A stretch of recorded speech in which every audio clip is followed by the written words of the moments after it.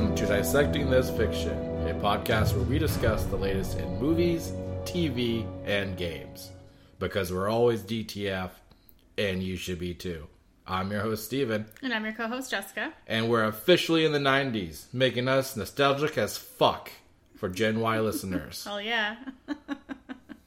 I can't believe we're at 90 episodes already. Yeah, we're technically more, but officially 90 as far regular as... episodes. Yeah. I'm using we had our weird, do we separate TV, movies, and games, true. or Yeah. do we have them all together? So we've kind of shifted with that stuff. We're in this middle ground of we probably have more episodes than we technically should, but... Or less. Or less, yeah. Okay. Devil's advocate over here, huh? Either way, we've come a long way. Yeah. Speaking of which, write in dtfpod@gmail.com. Let us know if we should separate gaming from movies and TV. Or do you like it all together? Yeah, we go back and forth on the issue, and we've gotten a lot of feedback. I'm a people pleaser. Yeah. Even though I tend to just piss them off. Yeah, we do. I like to try to please people. We want to make it easier for listeners. So if you prefer not to hear about one half of our content, please... 1/3. Well, yeah. Depending on the week. I guess you're right. Movies and TV is two things and games are one thing. I lump it together. Whatever. It's technically two things. I'm just thinking of the episodes where we have a huge game thing. Anyway. Yeah. Get it. We're digressing. Yeah. But point is, write in if you have opinions and want us to hear them. We would love to know. Mm-hmm. There's no thing called the internet you could post your opinions on. Yeah. So, use us. Yes. As that vessel. Of course. But you could also just go to social media. Go to our DTF on Twitter. Go to our DTF on Facebook. Yes. Let us know there. Wherever you feel like letting us know. Yes. You want to send a Western Union message? You do that. Yeah, whatever. Might cost you some money, but you go for it. Whatever works for you. All right. Well, we are in the week leading into May the 4th be with you. Yes. So, happy that day for anybody who celebrates, which is basically almost everybody. Yeah.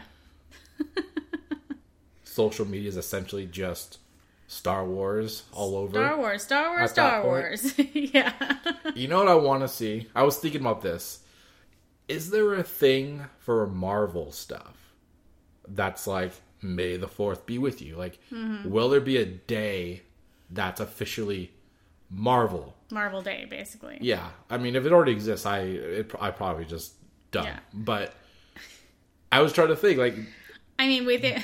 do they have a slogan that they've already put into one of the shows or the movies that's going to be shifting to a day, May the 4th has become May the 4th be with you? I don't think we have one yet. So why... Disney, again, I'm the idea guy. Yeah. Hire me. Why have you not implemented a phrase that ties to a date into something to essentially make that day for Marvel stuff to further your marketing? Yeah. We've been waiting so long for a Marvel movie. Maybe they'll make July 9th Marvel Day. I was thinking, is there any way to tie in Black Widow to a date? One I was thinking was, in the year 3000, we could, we could do I Love You 3000. I Love You 3000. Yeah, that's a little that could far be away. The New Year's celebration. And I was Yeah. I'll be dead. I would like to experience it. Yeah. I even did the math. I was how old would I be? Yeah. As though I had a chance to maybe be there. Who knows? Maybe you'll be at that point. a head in a jar at this point. Yeah, I'd be just Futuraming the shit out of it. Yeah. Running for president with a robotic body. Hell yeah. Who's to say? Telling people that I am not a crook. Yeah, you don't know that's not how it's going to be. Nobody knows at this point. Who knows? Yeah. Who knows? But in the meantime, we do have some new releases coming at you this coming week. Mm-hmm. Right off the top, we have Amazon Prime has a movie named Breach, which looks really good or bad, depending on your... Yeah, it looks so bad, it's good. Yeah, it came out in 2020. It drops on Amazon Prime on May 9th, and we will be watching the shit out of it, and we'll let you know. It has Bruce Willis, Thomas Jane, and a couple of other big names in a space alien zombie. It looks like it's trying to be Aliens. Yeah. But cheesy as fuck. With the tone of the video game franchise Dead Space. It feels like the creatures look like those kind of entities. Uh-huh. But also, like, what did you said they look like lickers? Oh, there's presumably it's like the queen of their alien whatever zombie situation. Yeah. It looked just straight up like a liquor from Resident Evil. Yeah. Yeah. That's correct. And people are like, what kind of porn does this guy watch? What is a liquor? Yeah. So, yeah, that sounds like it'll be... you don't know, you can't afford it. Yeah, it's true. And on the subject of May the 4th be with you, Disney Plus has something a lot of people have been waiting for. Star Wars The Bad Batch, Episode 1, airs on May 4th. And this is the spin-off of the final season for the Clone Wars that they came out with last year. Yes. I'm interested in it, but I'm a little hesitant that it's going to be, I don't know. This was probably the weakest part of that finale because it was like a 3-part event where they had 4 episodes for different groups of characters. Mm-hmm. This was one of them. Mm-hmm. And I would say this was probably the weakest of the 4 or of the 3 for me. Okay. But I'll check it out. I haven't seen any of them, to be honest. So yeah, it's basically just a group of the clone troopers who are like different than all the other ones. Like they have like weird deformities, you would say, I guess, that make them stand out completely visually different. And got it. They may or may not have superpowers. So we're going to be doing that thing that we tend to do where you are very familiar with something and I am not at all, and we both consume it in some way, or vice versa. Yeah. So this will be another one of those. Cool. Maybe we'll make a side podcast about this show and we'll call it The Opposite Batch. I was going to say The Bad Podcast. I don't know. There should be an all-women podcast dedicated to this show. Yeah. And they could call themselves The Bad Biatch. Yeah. Definitely. Somebody should do that. All right. Also... Well, I look forward to whoever does that. Yeah, yeah. Also, the Simpsons / Star Wars short is going to be on Disney Plus this week. I think on the same day, yes, on May the 4th, most likely, based on what I'm about to. May the 4th celebrations. Yeah, Maggie Simpson in The Force Awakens from its nap. Yep. Yeah. I watched the other short that they had a while back where it was like her getting a boyfriend or something at kindergarten, and it was all right. It was like 7 minutes long or something, really short. So don't expect anything big out of this. It's just basically them being able to mash these properties now that they own them both. Yeah, yeah. Cross promote. That's all it is. Yeah, it sounds like it'll be fun. We'll check it out maybe. Yeah, I mean, it's like, again, it should be less than 10 minutes. So yeah, exactly. We'll probably talk about it next episode.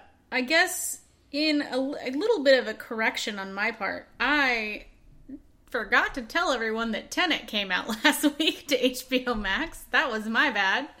I missed it in the enormous batch of things that was on May 1st. But in case you were waiting for it, Tenet is on HBO Max now. So go check that out if you haven't already.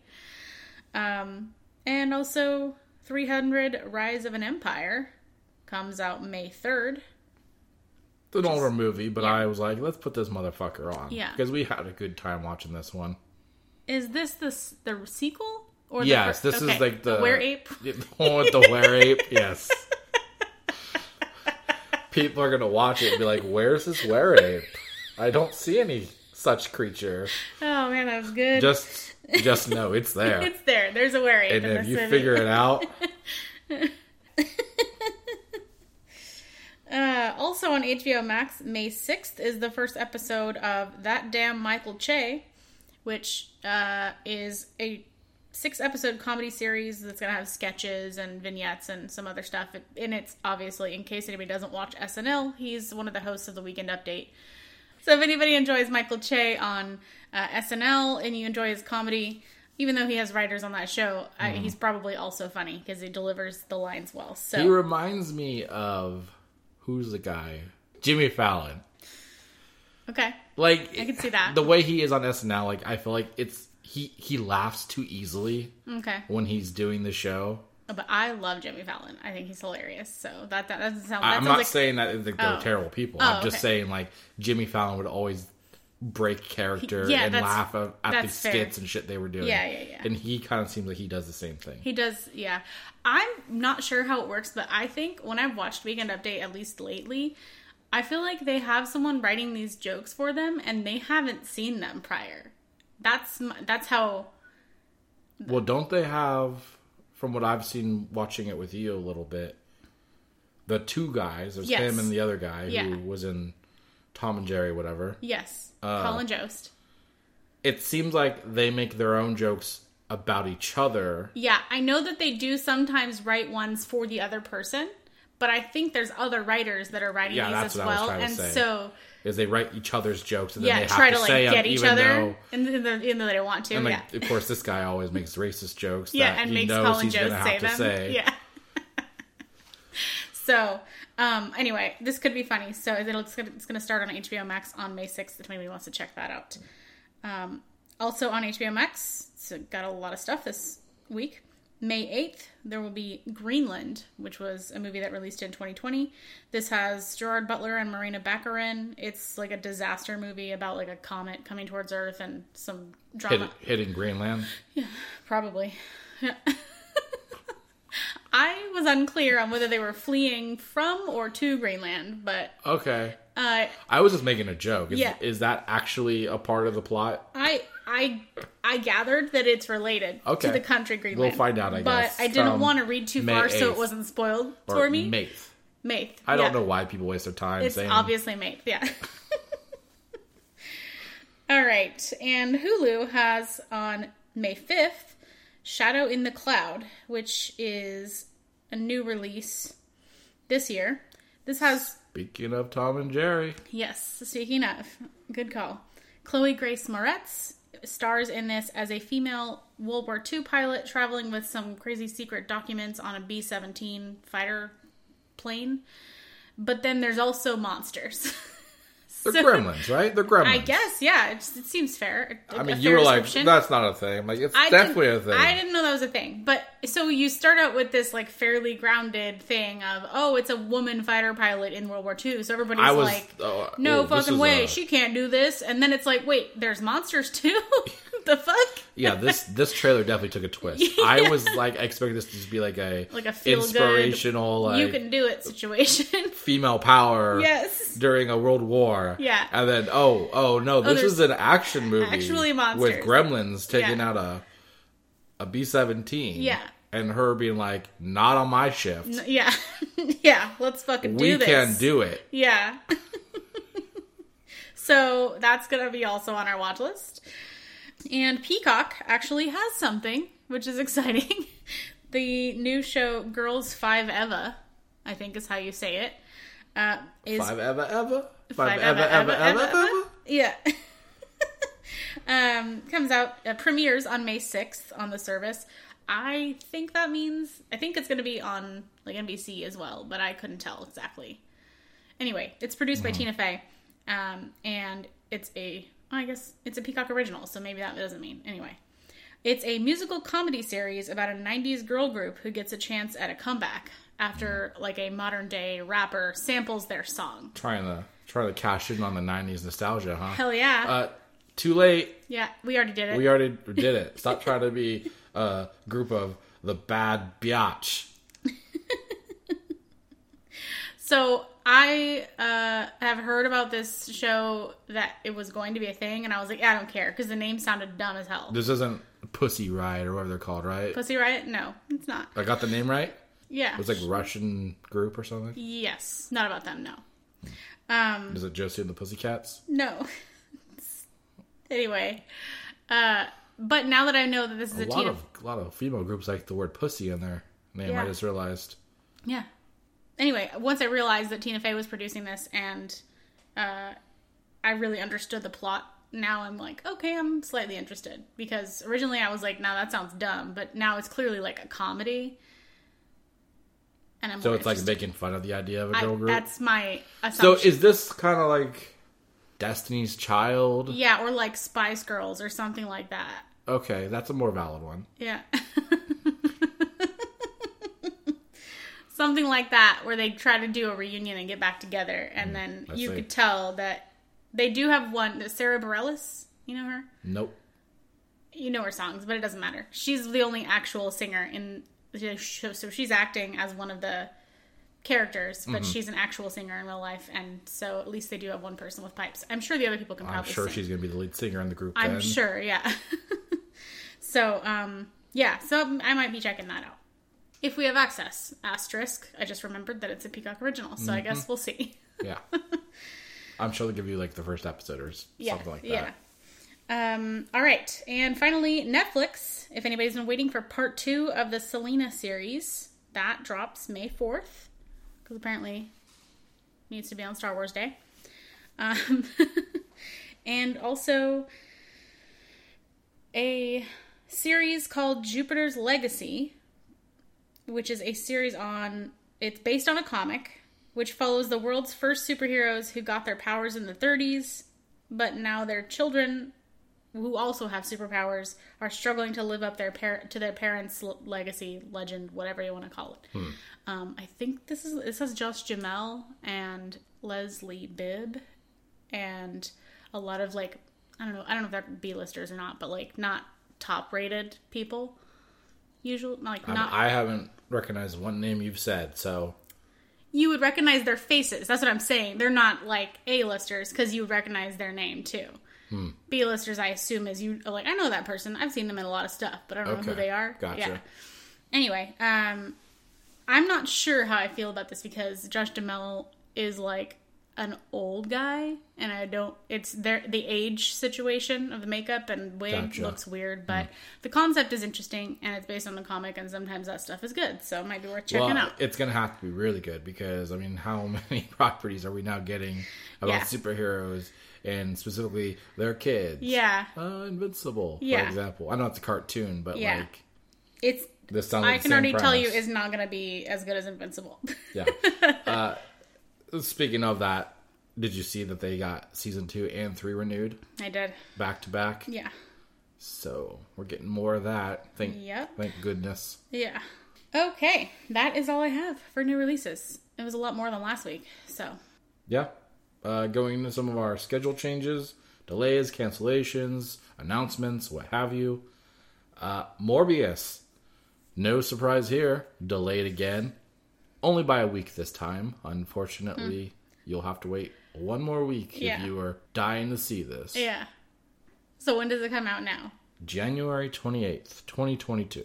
Okay. So we talked about this, but I'm going to bring it up on the podcast because I think it's an interesting concept. I feel like this situation with delaying by 1 week is a joke. Like, especially when this movie doesn't even come out until 2022. Mm-hmm. I feel like they're either trying to keep it on people's mind, or that's the only possible. Unless something completely huge is coming out the same day that they are like, we can't compete. Yeah, there's no reason. Yeah, to there's do no it just reason. A week, especially when it's so far away. Instead of doing this like every few weeks, we're going to delay it a week or bring it up a week or whatever. Yeah. Just wait until like 3 months before and be like, okay, we're going to delay it a month or whatever. You know what I mean? It does seem seems weird. Weird because it make that negative connection to your property. Yeah. Especially if you're going to have to adjust the time again. Exactly. Later on. Yeah. Because Sony seems to be playing musical chairs with all their fucking properties this last year or so. Yeah. So yeah, I kind of think that you're right. It could just be like keeping that mind share in the public of like, we still exist with this property. Don't forget about it. Yeah. But at the same time, I think it's kind of a thing that people are going to forget about it. But as soon as it's coming out, they're going to be like, oh yeah. And then they're going to go see it. Oh yeah, I'm going to go see that right now. Yeah, exactly. It's not a concern, but I don't know. It just seems suspicious to me to push it back by a week when you're like almost a year, like I guess 8 months away at this point. Yeah. And remember, this is actually coming out after Venom 2 now, which comes out September 24th this year, as far as we know. So for now, yeah. But Morbius was supposed to come out before Venom. Yeah. And now it's coming out after. So that's interesting. So obviously there's something to be said about the time frame of these movies don't really impact any kind of timeline. Yeah. They can be told in any order. True. DC announced that their DC Fandom is going to return October 16th this year. This was via Twitter. They're seemingly having the virtual event. I don't think it was really clear, but I imagine it is. They put a website, dcfandom.com. Okay. Which, we all had to go to last time. Yes. It was over 2 days. This looks like it's only 1 day. So maybe they figured out that they didn't need the 2 fucking days. Yeah. Because the first day was like, yeah, okay, pretty decent stuff. And the second day was like, okay, do you think maybe I don't care about any of this stuff. Yeah. Do you think maybe they'll figure out that we want to watch it via our fucking TVs or apps They made instead it of a really computer? complicated with the website thing. Yeah. Because it wasn't loading for me half the time. Yeah. Yeah, we'll see. Hopefully they have some big announcements. I mean, we have the Batman, we have the Flash, Aquaman 2, Black Adam. Yep. There's other and there's properties that were announced recently, but they're probably not going to have much to say. Shazam situation happening too, or is that just? Yes, but I think that's coming out soon, isn't it? Maybe. I think it's within this year. I don't know. I'm gonna be honest, I don't remember. Honestly, I couldn't tell you on either. that particular property. I could just be making that up. Yeah, so Shazam 2 Yeah. is probably going to be there. Yeah. Fury of the Gods, I think it's called. Oh yeah. All right. Apple TV Plus has grabbed Finch from a competitive auction. This is about a man, a robot, and a dog from an unlikely family as the man tries to ensure his beloved canine companion will be cared for after he's gone. It's starring Tom Hanks and Caleb Landry Jones as the robot. Okay. I mean, a little weird they don't have who the dog's going to be played by. Yeah, that's kind of fucking rude. Yeah. Have to assume they haven't cast that yet. Yeah, and Fido as the dog. So this was originally called Bios and was planned to release with Universal. For whatever reason, that fell through and they've put it on auction. Okay. So this is the second, as far as I am aware, second Tom Hanks movie that's been shifted to Apple TV+. The first one was that Greyhound or whatever it's called. Oh, yeah. Interesting. So, kind of a weird premise, though, because you have to assume his dog is really young, right? Because it's not like your dog's going to live longer than you, unless you're like... Unless he has like 97. terminal cancer or something. It sounds like it's going to be pretty big of a bummer. The movie's going to be a bummer, regardless. Probably. Yeah. I guess we'll see one day. Yeah, when we have Apple TV+. Yeah, for a week. Marvel released a celebration video from the beginning all the way through Phase 4, and basically it's just a reminder these movies are coming to the theaters, essentially. Yes. It was a little bit more inspirational and like emotional, but it was basically a bunch of clips from all the different movies throughout the years, and then they came out at the end with, back-to-back titles of the new movies. No real footage. Eternals had a little bit, but it was like nothing that was gonna like give you any concept of the movie. It was like, oh, they're standing on a shore. Oh, they talked to some woman who was like something about we did something. I don't know. It was We're like, the ones that changed it all or something like that. Yeah, it was very vague. Yeah. And so really it didn't give you anything more than like, yay, there's something. There's costumes. Yes. But we did get a little bit of intel on some of these movies that are coming out. Black Panther 2 now has a title of Black Panther Wakanda Forever. Seemed like that was a pretty no-brainer title. It's kind of one of those things like no one would have thought of it, but like, oh yeah, well, all right. Yeah. Okay. Makes sense. Yeah. So I don't know what I expected. Exactly. Yeah. And that's of course coming out July 8th, 2022. The bigger one I thought was Captain Marvel 2 has now been replaced with the title The Marvels. It's going to have Captain Marvel and presumably Miss Marvel based off the logo, showing little icon things for each character. I mean, again, I guess this makes sense. I mean, the whole character is based around being a fangirl of Captain Marvel. Yes. And I'm assuming that the show comes out before the movie, unless the movie's going to use itself as a origin for the character. That's possible. And then the show will just catapult into her being the character. That could be it, too. But I thought that show was supposed to be out this year. Yeah, but who knows at this point? Things keep getting shifted around. Yeah, I mean, I don't know. I could just made that up. You heard it here first. Yeah, it still says it's supposed to be this year. Yeah. I think the craziest thing about this whole lineup that they showed was, well, first off, how fun was it to watch? The video? Yeah. I mean, maybe I'm just weird. I thought it was I didn't really enjoy it. It made me smile. It was very nice.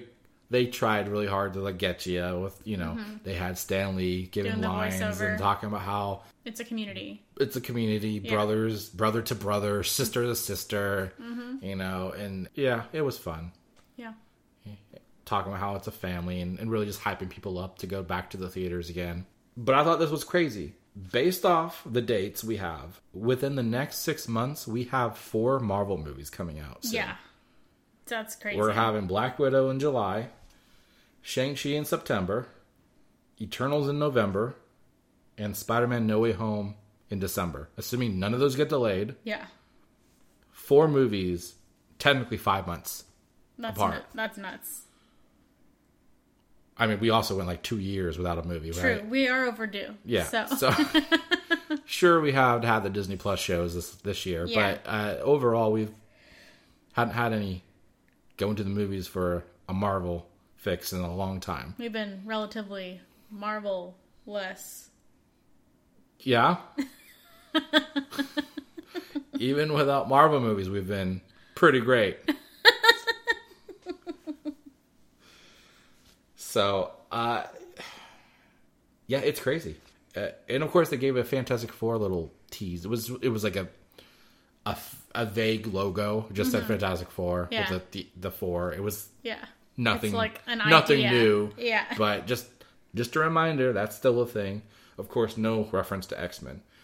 So presumably these are all of Phase 4. So it's exciting. It's time to be alive. Yeah, definitely for the next wave of Marvel, huh? Yeah. Yeah, it's 11 movies right there, not including anything Disney Plus. I just hope that everything goes back to normal so that none of this shit has to get delayed anymore. Yeah, right. Well, here's the crazy thing, too. Malcolm Spellman, who was a part of the Falcon Winter Soldier show, apparently in an interview with Murphy's Multiverse, he said that Marvel has many more projects that are unannounced that they haven't even said in as far as going Phase 4 and forward that he's surprised they haven't even talked about. I see. His exact quote was, "I was surprised about how few of the upcoming Marvel movies have been announced. Fans will start to become more and more as these projects get announced." So X-Men. Yeah. Right? For sure X-Men. Logically. They introduced Madripoor, so they would have to. You have to assume, especially after what happened with Falcon Winter Soldier and then straight after announcing, Captain America 4, you have to assume now that every property that Disney Plus has for a show is going to spin off at least one movie. That's a good point. Right? Now I want to know what's going to spin off after Loki. I'm not asking you to answer the question. I'm just saying that now that makes Loki movie? I don't know. Yeah. It was a hypothetical. Okay. It wasn't meant for you. It wasn't a quiz. Do you think we would ever get a Loki movie? Probably not. I think that's obviously the point of Disney Plus is because it's not a character they want to give a movie to, but they want to milk it a little bit more. Yeah. But yeah, so. Also, as far as Marvel stuff, Ironheart has received a head writer for the series. Shanaka Hodge is now going to be the head writer for the series. Her previous work includes Apple TV Plus's Amazing Stories. It's the reboot of that show called Amazing Stories. Yeah. I don't know if you heard about it. Yeah. And also TNT's Snowpiercer. Oh, okay. Which we think watched the first episode. It's on HBO Max, I think, now. So we'll probably check it out. Yeah. So yeah, that property is moving forward. That's good to see. Very cool. Another one of those many that was announced at the Investor Day. Yeah. Back last year. All right, moving to some other stuff. Godzilla vs. Kong director Adam Wingard is reportedly in talks to return for another film in the franchise. Legendary is said to be quietly setting up another installment of movies. Wingard is currently set to direct a Thundercats live-action film and a Face Off sequel. Oof. Both of which I am ready for. Yeah, I know you are.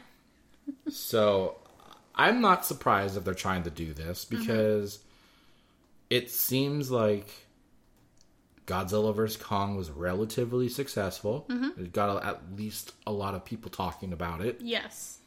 It doesn't feel like King of the Monsters was that successful, surprisingly, which I thought was the better movie, personally. But either way. Yeah, when that came out, we weren't so movie deprived. So that's true. And it wasn't free on, well, it wasn't included in a service that you could watch it at home and be like, well, in my head, I didn't pay for it. Right, yeah. So there's automatic bias. Yeah. Well, we talked about that new show called Shadow and Bone. The writer of that show is now working on a World of Darkness cinematic universe, apparently. Yes, the WDCU. The WD-40. Eric Heiserer is teaming up with Christine Boylan to build this WDCU, working with Hivemind, a production company behind The Witcher and The Expanse. Apparently, Vampire the Masquerade, which we know as a video game franchise, was originally a tabletop game. Yeah, so we've seen, I think there's a sequel of that game that's been in trailers, that's been delayed a few times. I think we saw it at one of the last year's conferences. I don't even know what kind of game it is. It sounds vaguely familiar, It people are talking about this game. Yeah. So apparently it's a tabletop thing, and it's tied to this WDCU. I guess. I mean, that's the implication, right? Yeah. So we'll see. I mean, The Witcher, I enjoyed that. We haven't watched The Expanse. Well, we watched a episode of The Expanse. Yeah. I hear how great that show is. Yeah. So eventually, one day we'll get to it. We'll get to it.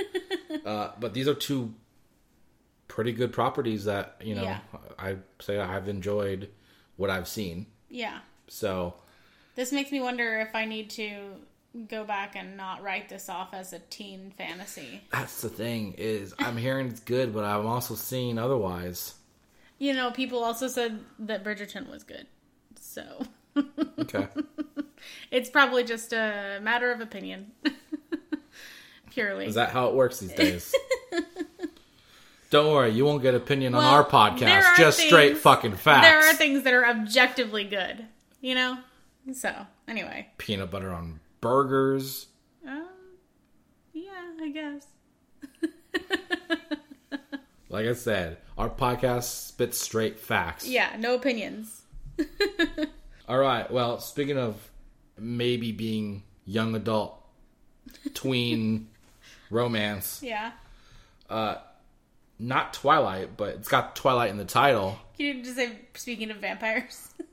Well, this isn't vampires, so why would I? Because Twilight is vampires. Oh, okay. I don't know. I haven't seen it.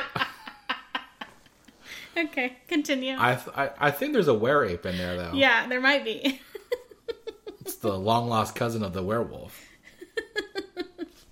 The late George A. Romero, his wife is apparently going to develop a property called Twilight of the Dead. This is a movie property that he was working on before he passed.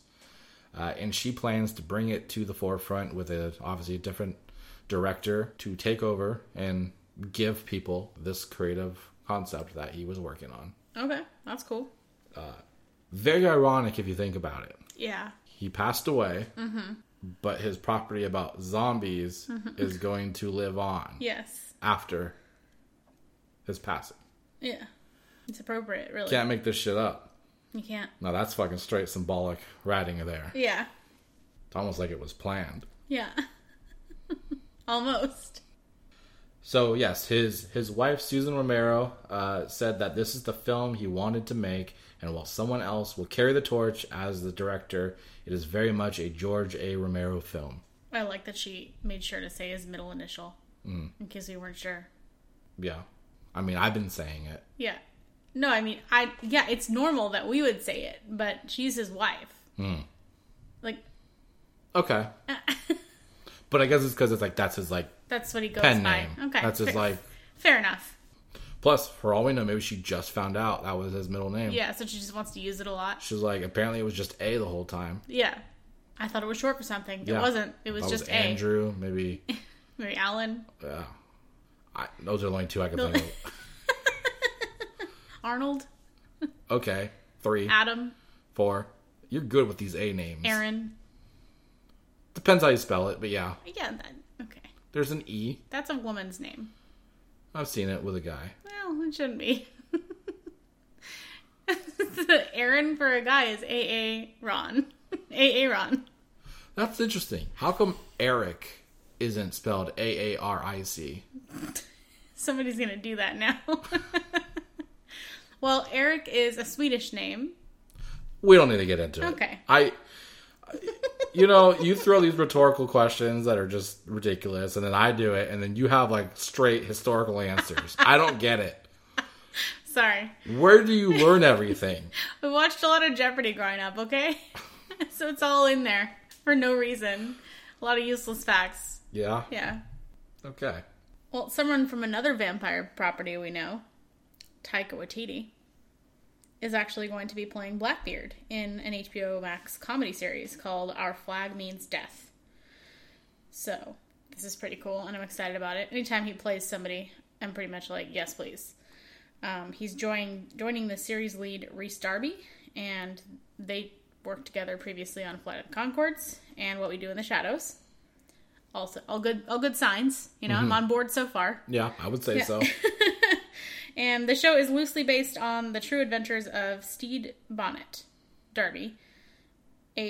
Played by Darby, yes.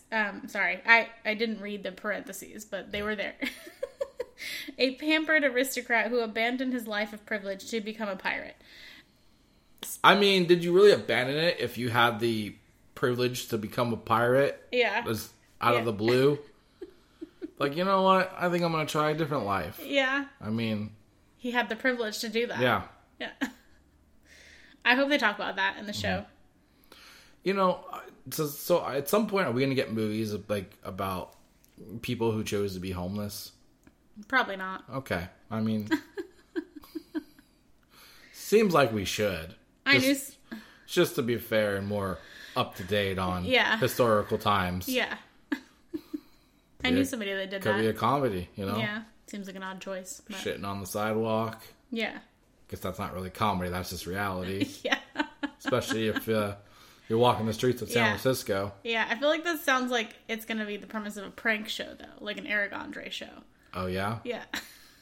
He just has one of those fake plastic poops. Yeah. Just hidden in his butt. Yeah. He just, like, drops his pants and it, like, comes out. Yeah. What?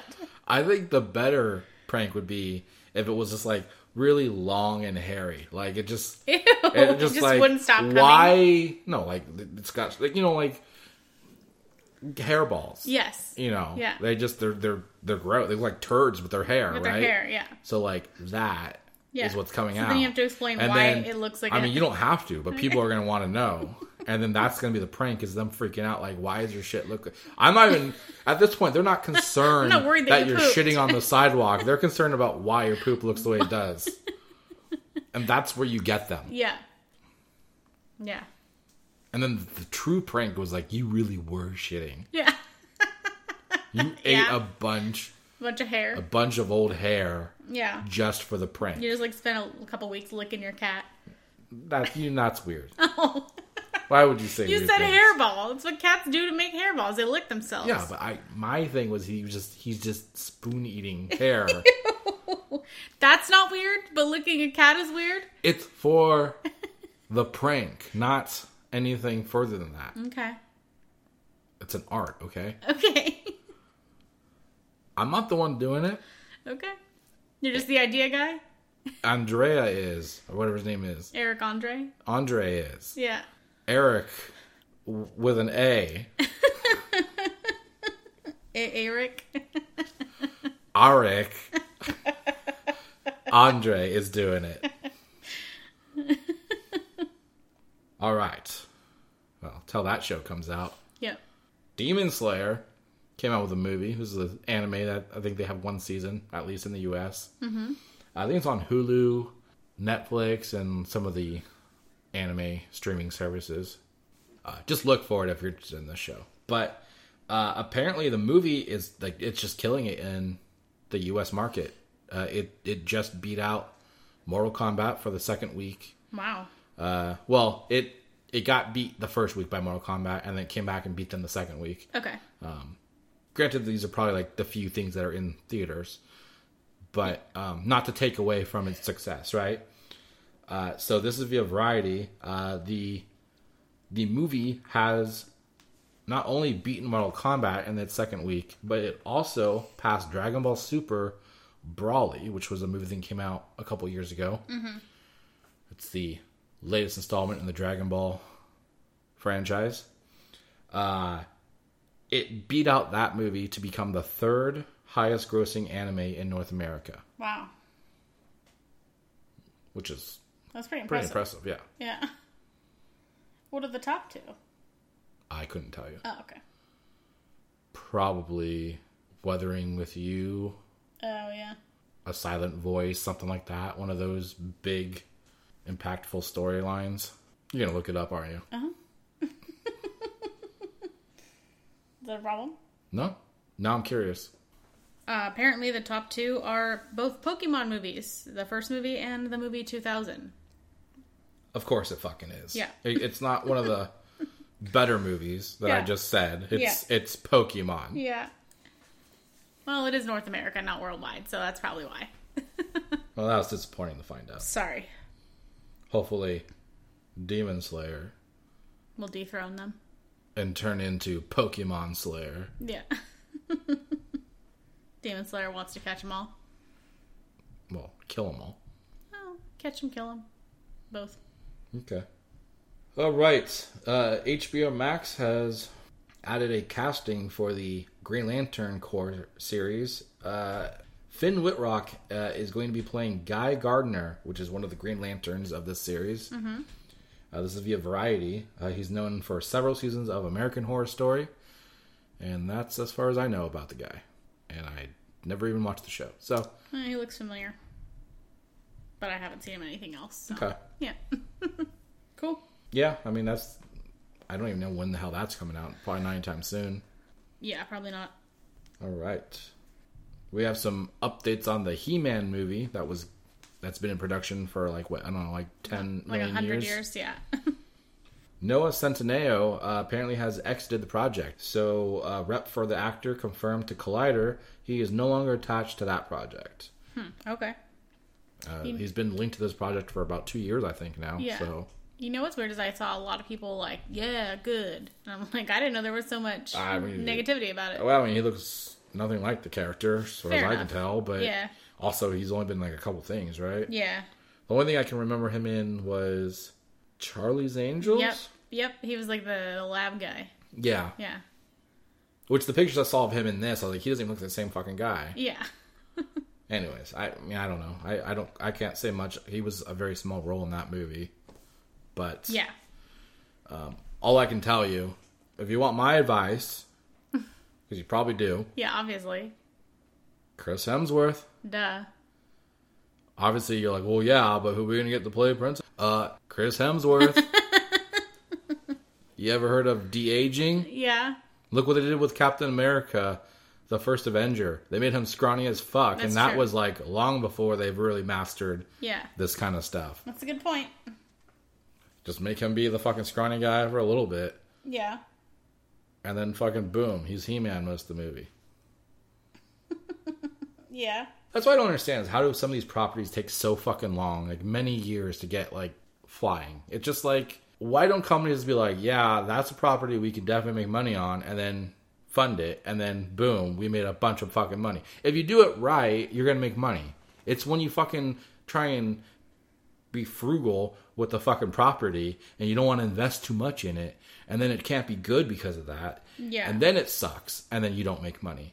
You know what I mean? It's catch-22. Yeah. You gotta spend money to make money. It's true. It's the age-old saying. Yeah. 35 years to be exact. Because I said it. Yeah. All right, last on our news, Borderlands has added a shit ton of people to the casting for the movie. Oh. Biggest title I would say is Moxie has been cast. Gina Gershon. Yeah. I actually don't know who she is. I looked up her filmography. There's a couple things I recognize, but I'm still just kind of like, I don't really know who she is. I feel like she's in a bunch of shows, TV shows, rather than movies. Here's the thing. I'm just gonna come out and say it. Yeah. Moxie is a very sexified character in Borderlands. Yeah. I looked at this person and I go, I don't see the sexified image with this character. Yeah.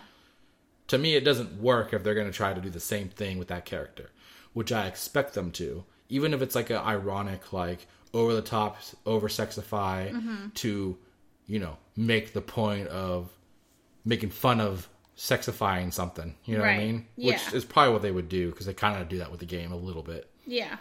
Also, she's much older looking. So it makes me think, is the plot of this movie far in the future in the timeline of Borderlands, or is it supposed to be its own take on Borderlands?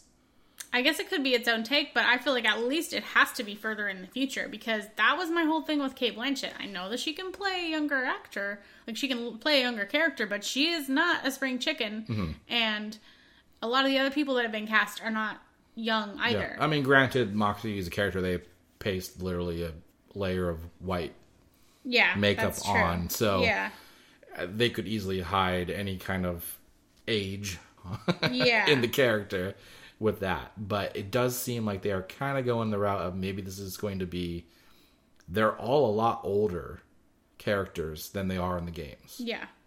She was in Brooklyn Nine-Nine. Was she? Yes. Who was she? She wasn't a main character. She was... She had to been a one-off episode or something like that. She played Sergeant Melanie Hawkins, who was the head of the unit that Jake was in. Okay. Their special task force thing. All right. I don't recognize her, but it's cool. Yeah, I was surprised by this casting as well, but whatever. We'll see what happens. And then they casted some of the other sub-characters. Jacobs is Cheyenne Jackson. He's going to be playing Jacobs. And I don't know if they're going this route, but his romantic partner... they also cast Hammerlock, which is some kind of big game hunter in the games. He's going to be played by Charles Babalola. Did I say that right? Babalola? Yeah, sounds right. Okay. Oh, cool. Okay. So they could very well be going that route. Yeah, because that's kind of something based in the third game, right? Yeah. So presumably then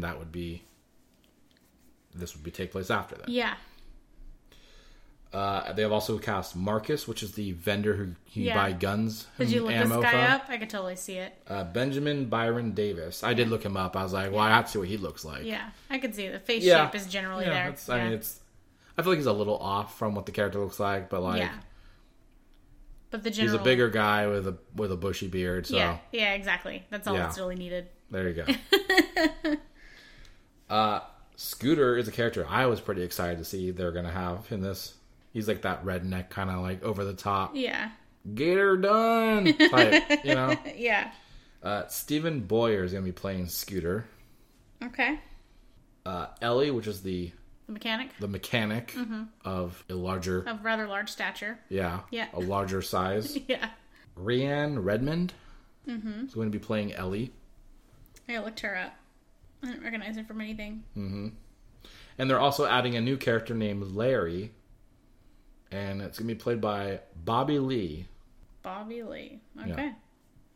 Cool. I mean, it's nice to see them adding so many people. It means theoretically they're getting closer to starting. Well, doesn't necessarily mean they haven't started anything. That's true. They probably haven't, but they can film the core stuff that they need. I imagine most of these are just going to be a scene or two. They're not going to be big parts. There's too many characters for them to have this much of a role. This isn't Avengers Endgame. They're not going to have this many characters with big parts. You know what I mean? That's true. It's going to just be for the fans to be like, oh, it's that character. Oh, it's that character. Right? That's all it's going to be. The core characters we've already got weeks ago. I keep looking forward to this every time I hear about it. So we'll see. But the Moxie casting was a little surprising to me. Because Moxie has all all misogyny aside, Moxie has huge bazongas. Yeah, and they make sure you know that. And she's proud of them in the game. Well, I mean, look at how many cosplayers do that character all the time. Yeah. Just for that. Whatever. I'm sure it'll be good, whatever they're doing. All right, well, that's it for our news. Yes. Let's get into what we watched this week. So here's how our rating system works. If we hated something, we'll burn it.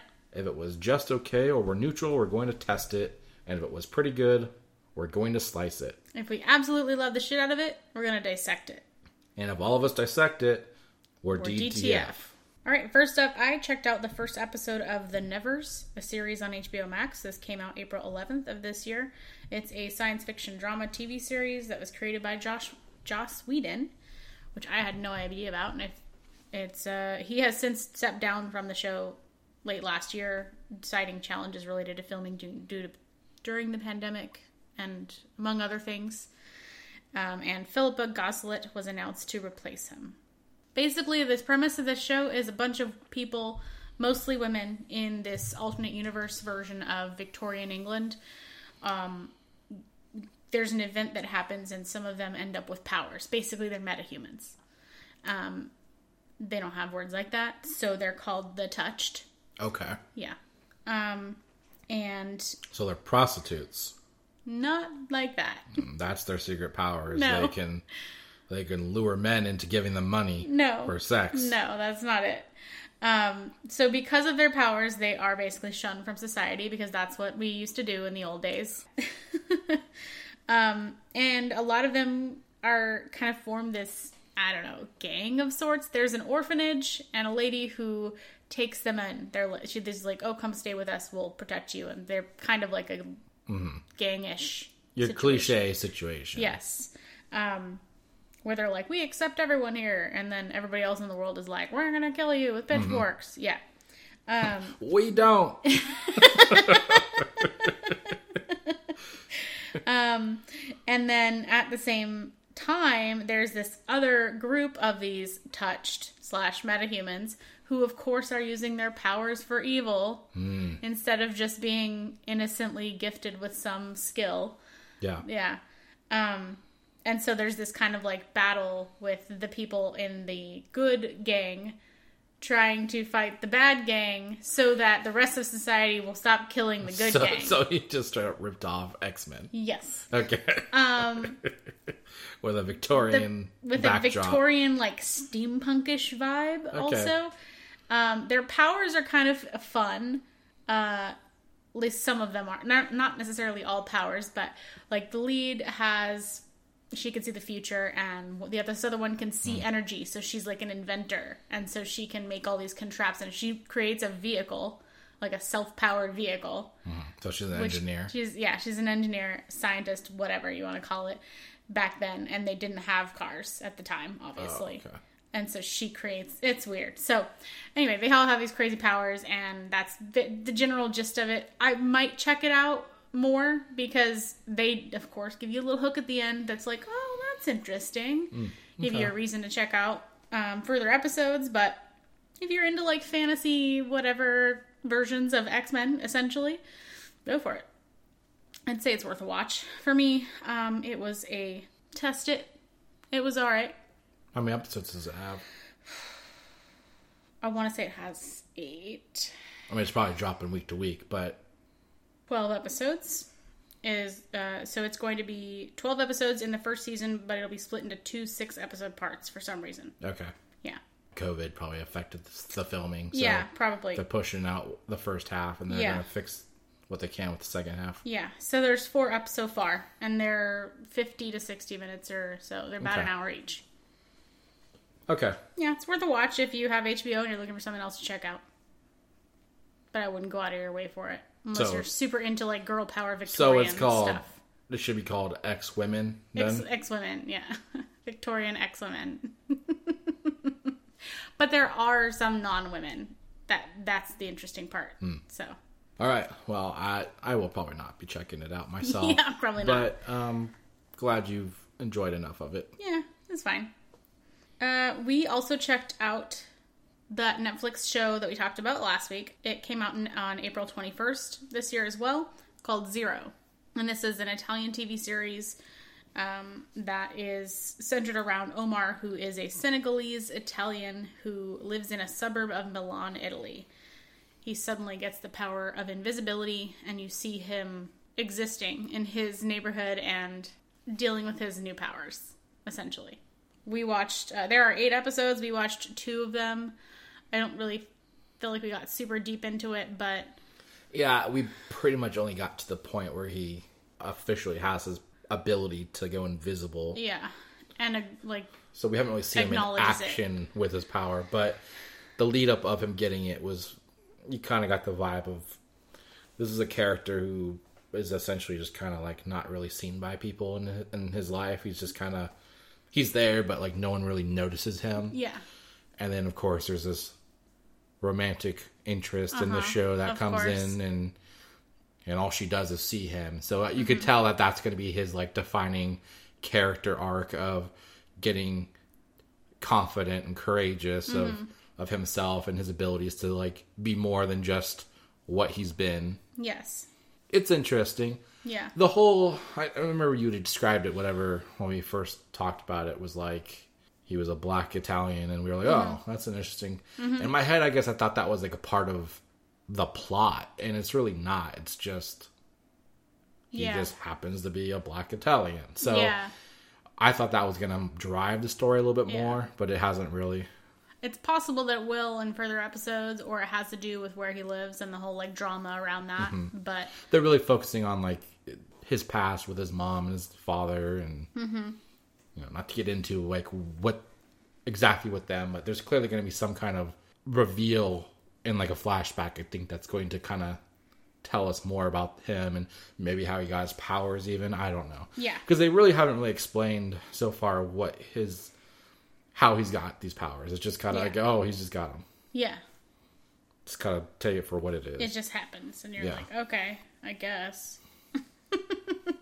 It kind of reminds me of like a Luke Cage kind of story where it's more focused on like a small neighborhood crime situation that he's like going against, rather than like this big, I'm a superhero covering the whole city, you know? Right, yeah. It's a lot more small scale and local, I guess, to like a more personal impact. That's true. For the storytelling. Yeah. I've enjoyed it so far. It is dubbed if that bothers you. Yeah, if you need to, you can watch the subtitles or dubbed, but some people that bothers them. Yeah. I feel like it was fine overall. Yeah, it didn't bother me too much. I enjoyed the show. I think I'll continue to watch it. It was only it's only 8, so I'll probably keep going with it. At least a couple more episodes. Yeah, same. I feel like I spent a lot of the first episode being confused about what was going on and why. So now that I kind of understand the situation, I might enjoy it more. Yeah. I do feel like they could have probably condensed the first 2 episodes. I feel like they kind of stretched it out a little bit more to like build him in this romantic interest. Yeah. Yeah, so overall for me, I'm going to say this one was a test it. I will probably check out a few more episodes at least to confirm whether I want to finish it or not. But I didn't find myself like on the edge of my seat waiting for the next episode, but I didn't not like it. So yeah, I would say test it for me as well. It's enjoyable, but nothing that I'm clamoring for. Yeah, I'm proud of us for branching out, because I didn't expect to care about the Nevers, and the Zero is not something I normally would have watched either, so I think it's progress, you know? Even though I didn't love them. I like that I tried something new. Yeah. Yeah. Maybe someday you'll enjoy anime, who knows? Maybe. Hey, you notice I've actually told you about multiple animes that come out. Like, that's progress for me alone. I guess, but I mean, anybody can be like, oh, the news says that this is coming out. Yeah. But if I really hated it that much, I would just not mention it and hope you forgot it existed. I guess. It's possible. I'll cut you some slacks. Oh, yeah?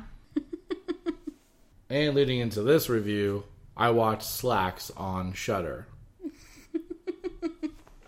Was it just staring at a pair of pants for an hour and a half? No. Oh, okay. No. That's good. No, that would be very mad if that was the movie. No, this was a very interesting one. It's It's a horror film, obviously. It's on Shudder. Yeah. It was only like an hour and a half. Somebody doesn't know. Yeah. Like, oh, that's what this service is? That's what Shudder means? I got this for my children. Yeah, so it's a horror comedy. I guess it premiered digitally as a part of the Fantasia International Film Festival back last year in August. Basically, it's just like, it knows what it is. It's a very, like, ridiculous horror comedy about these new up-and-coming pants that are, like, the perfect fit jeans. They have no size. They adjust to your body. And somehow, in that process, through the plot, I don't really want to give away, but for whatever reason, a pair of these jeans is basically now a serial killer. And okay. And the most ridiculous scenarios you could think of, okay. It finds a way to murder people. Okay. The girl puts the pants on, and then it like starts shrinking on her body, and she's just like being crushed to death while the jeans are on. She can't take them off. And, oh my gosh. That's terrifying. It's a movie that knows what it is. Yeah. And it was a lot of fun. Yeah. So I would really recommend it if you have Shudder. Yeah. If you like it's a very small cast. It's short. It's to the point. The basic premise is this new girl gets a job at this jean store, and they have like a midnight prep for a launch the next morning of these new jeans, and that's when all the mayhem happens. Is overnight all these people are being murdered by the jeans, and there's a whole backstory as to why the jeans are doing this, and they get into it and stuff, and it sounds like there's more to this story than I expected.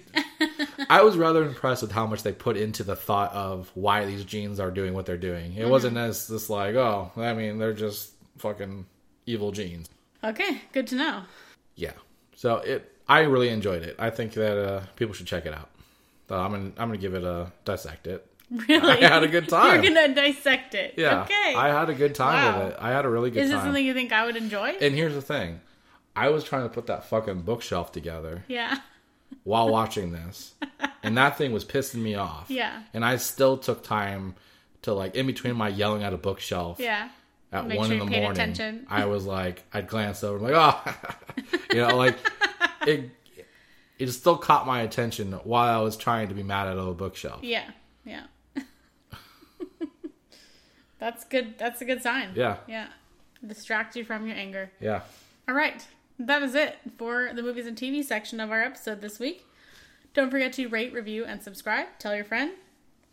Tell your family. Tell everybody you know so that we can get more people to listen. That'd be great. Of course, follow us on Twitter at DTFpod. Check us out on Facebook, Dissecting This Fiction Podcast. Tell people if they write a review for us, good or positive, we'll send them a pair of slacks. Yeah. Good or positive. Oh. I meant good or bad, but I guess subliminally that works too. I'm trying to get those positive ones. You can also email us directly to dtfpod@gmail.com or check out our website, dtfcast.com. And please, if you have not already, head over to iTunes and or Apple Podcasts and leave us a rating/review. We would very much appreciate it. And get those free jeans. Yeah, we'll send you some slacks. And they're jeans to die for. And stick around for our gaming section coming up next. All right, let's get into some more gaming. Yeah, let's do it. Part 2 has finally loaded in. Yeah. New releases. Did we talk about PlayStation Plus? We did. Last week? Mm-hmm. We listed them. Yes. Because I was under the impression that we didn't have them out yet at the time. Oh. I was like, oh, we got to put these in. Whatever. Either way, I'm going to say them again. If we already had them last week, whatever. You're going to have to hear them again. PlayStation Plus, May 4th through the 31st. Wreckfest, Die Hard, Die Last. It's a PS5 game, apparently. So I'll be checking that out. You're right. We did not have them last week. Yeah. I knew we had Xbox because they were out, but I don't think PlayStation wasn't out yet. Okay. Battlefield 5. I think that was a rumored one. It's going to be on PS4. Guess that ended up being true. Yeah. Battlefield 5. Okay. Stranded Deep. I don't know what kind of game that is. It seems to have to do with the ocean, so I'm thinking it's like one of those like survivalist games. Mm-hmm. Oh, it's the one that has the cover that looks like this. I feel like we've seen a trailer for this before. Oh, okay. Yeah, I think we have. Yeah. Well, I mean, it's free. I'll probably check it out. Yeah, of course. Well, fine print. Free with service. Yeah. So that's also a PS4 game. So 3 games I'll probably check out. All right. And then the only other thing we really had for new releases was obviously probably going to be my game of the fucking century. Resident Evil Village. Yeah.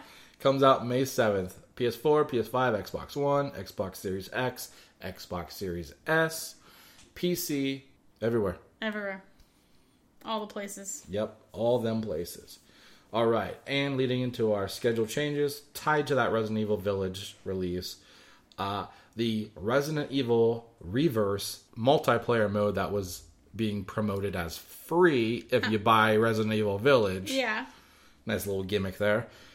Has actually been delayed to summer 2021. Oh. This, I think we talked about a few episodes ago where they pulled down the beta that was being done because they had a lot of problems that they just ended up taking the beta down. So I don't think it's as much of a surprise. Yeah. Maybe they'll start to learn that people don't want multiplayer competitive Resident Evil games. They just want Resident Evil games. Yeah. If you're going to do multiplayer, make it co-op. Yeah. Where you play with other people to do the Resident Evil game that people like to play. Right. Instead of making something completely different. Yeah. Maybe one day we'll get it. Yeah.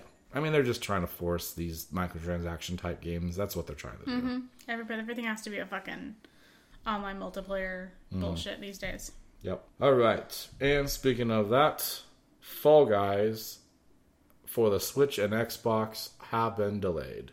It was going to come out this summer 2021. Then they heard Resident Evil Reverse was going to be coming out that time. They're like, oh no, we're not going to be next to that game. We can't compete with that.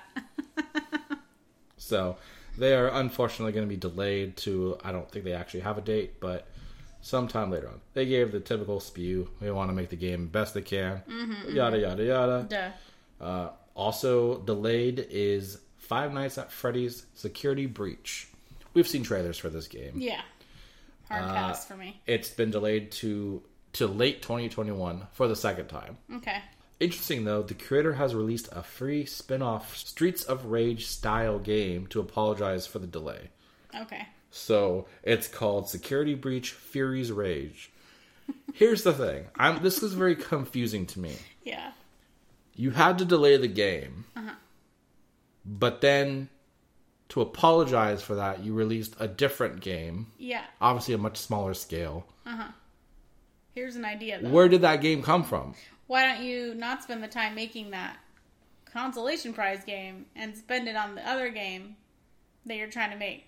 You get where I'm going with this. Yeah, then. it's very clear to me. Did this delay the delay because you were like, well, I better apologize with something else? Yeah. Weird. Unless it's like an Invincible or the Joker. He's late to his date with that chick, and she's like, "You're late." And he's like, "Oh, sorry, I brought you like flowers or donuts or whatever the fuck it was." And she's like, "Oh, from the other side of town, where you could have been on time if you hadn't gotten these? There." Yeah. So you got me that to apologize for being late, and that's why you're late. Exactly. So, unless they just already had this game for some reason, like ready to go, I don't know. It seems a little weird to me. Yeah, it does. I just feel like maybe game developers should stop really apologizing for games being late. You know what they should apologize for is releasing unfinished games. Yeah, and we're getting to that at some point soon. Yeah. But to move on, apparently there is a golden Wii out in the world. Did you know this? I didn't know that. And it was something that was designed for Queen Elizabeth II. Okay. It's up for sale currently for $300,000. Somebody was like, you know what the Queen probably wants? A golden Wii. I was so confused by it. I was like, unless I'm not thinking about the right person, she's probably too fucking old. Like $1 million. To give a shit about a Wii. It made no... Yeah. It has to have been... Like, I have so many questions. Did she ask for this to be made? Did Nintendo just go like, you know what? We really want her to have a golden Wii. Yeah. So let's make her specifically a golden Wii. Yeah. Maybe they were like, oh, this would be great like marketing. We'll give it to her, and then like we'll see some fucking news outlets fucking write about it, show it, and then the Wii will be even more popular. Yeah. Who knows? So apparently a Dutch video game collector known as Donnie owns this fucking golden Wii. And he's selling it because he just wants to move on with his life. Okay. He said, I've been in one place for my whole life. It's time to get my own place. That's right. You could buy a whole entire fucking place for the price of selling this Wii. Here's my question. How did he even fucking get the Wii? I wanted to ask the same thing. I gotta back up even further, where I say, okay, so the Queen gets a golden Wii. Mm-hmm. And not only does she doesn't just do the re-gift, she gets rid of it somehow. Like, did they auction it off? Like, maybe. WTF? How did it get away from the Queen? Or did it just never make it to the Queen? Somebody intercepted it and was like, I'm going to take this? I mean, we just don't know. Did she get porch pirated? We just don't know. It's very... I want to know... Maybe the guy who snuck in to the royal palace and drank some wine... Yeah. Got drunk and played some Wii. Maybe. And then just took it with him? Stumbling out with it, not realizing he took it. Yeah. And then he's like, well, it'd be awkward to return it at this point. Yeah. So I'll just keep it. Yeah. I'll go by the name Donnie online just to make sure people don't know it's me. Yeah. Yeah, I would love to know more information on the history of that Wii. But the whole thing is very weird. Yeah, extremely weird. But, like, here's the thing I don't understand. Is, like, how did he get it? We just don't know that. But, like, to me, that means that, like, he's, like, of, like, royalty or something. Like, not necessarily, like, related, but, like, he's of some kind of higher class of society that he had an ability to even get this fucking Wii, right? Yeah. I mean... Yeah, like, unless, like, some... I can't imagine that someone to a Goodwill and was like, oh, cool, a golden Wii. 50 cents. There's just too many questions. I have no idea where to start. So, plus it just feels like if you're trying to sell this because you want to, like, get out of the house where you presumably live in with your parents, then that means, like, you're not, like, rich. I don't know. Like, so how did you... how did you get it? Yeah. It's not like you bought it for $5. Yeah. It's very, very confusing. Anyways, we'll just never know. Yeah. You know what else we'll never know? How did it take Nintendo 2 fucking years to release an online mode for a game called Mario Party, which is literally based around the idea of playing a video game with a group of people? So, does it have... It has online... They've just released an online update for Mario Party that released 2 years ago. Nice. And now it's going to allow you to play online and let people host parties for the game. Before, it was just basically co-op or local play. I think that speaks a lot to how little Nintendo gives two shits about you being able to play online. Yeah, I mean, they have an online market, but it's just like... so minimal. You pay $20 for it for like the family, I think, or whatever it is. Yeah. It might be $20 for you and then 30 something for the family. But like the idea is it's nowhere near what Microsoft and Sony offer for an online experience. Yeah. So it's crazy that they basically give you the minimum and people are just like, oh, cool. Yeah. Like, oh, we get to play online now? Woo-hoo! Like, it's crazy to me that it doesn't count as a questionable, where the fuck was this 2 years ago? When the game released. How awkward is it that they're finally getting this together after the pandemic starting to ease up? Plus, who's trying to play this now? 2 years later, the people are probably over this game. I can't imagine there's people who are like still hardcore in this game. That's true. Or at least not enough to like make it worth putting this even out at this point. Can you imagine how much different this would be if they had released it as a year ago? Yeah. They released it a year ago. Even a year ago. A year ago, 6 months ago even, people would have been like, I'm going to go get that game, even if they didn't already have it, so that they could play with their friends online.